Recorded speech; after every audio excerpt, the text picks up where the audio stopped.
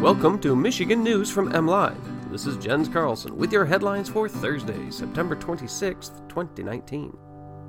Today, a murderer is sentenced to life in prison, the state budget for higher education gets a failing grade, and assessing the threat level of a mosquito virus to your pets.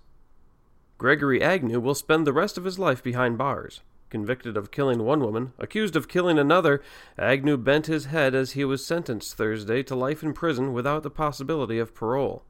Prosecutors said Agnew killed his wife, Martha Agnew, in February 2018, amid their divorce to keep her quiet about the disappearance of his on-and-off girlfriend, Tammy Niver, in 1993.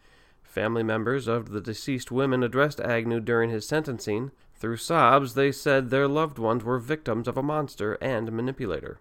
Said Martha Agnew's daughter, Michelle Singh, quote, "I don't have to forgive you for taking my mother away from me," unquote.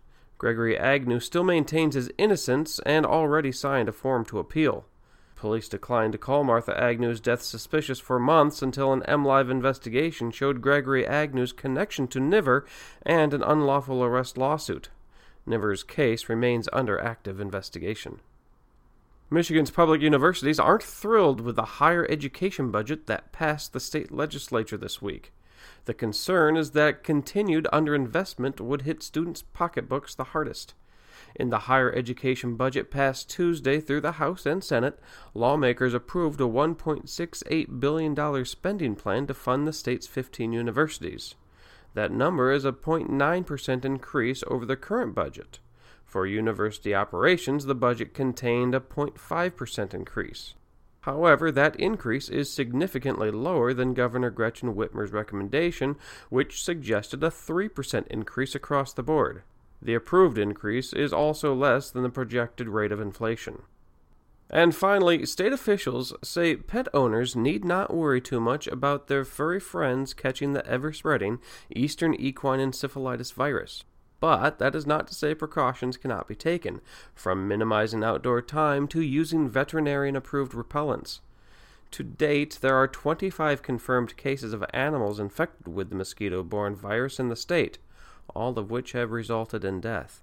13 of those cases were found in horses, 10 in deer, 1 in a donkey, and 1 discovered this week in a wolf pup at Binder Park Zoo in Battle Creek.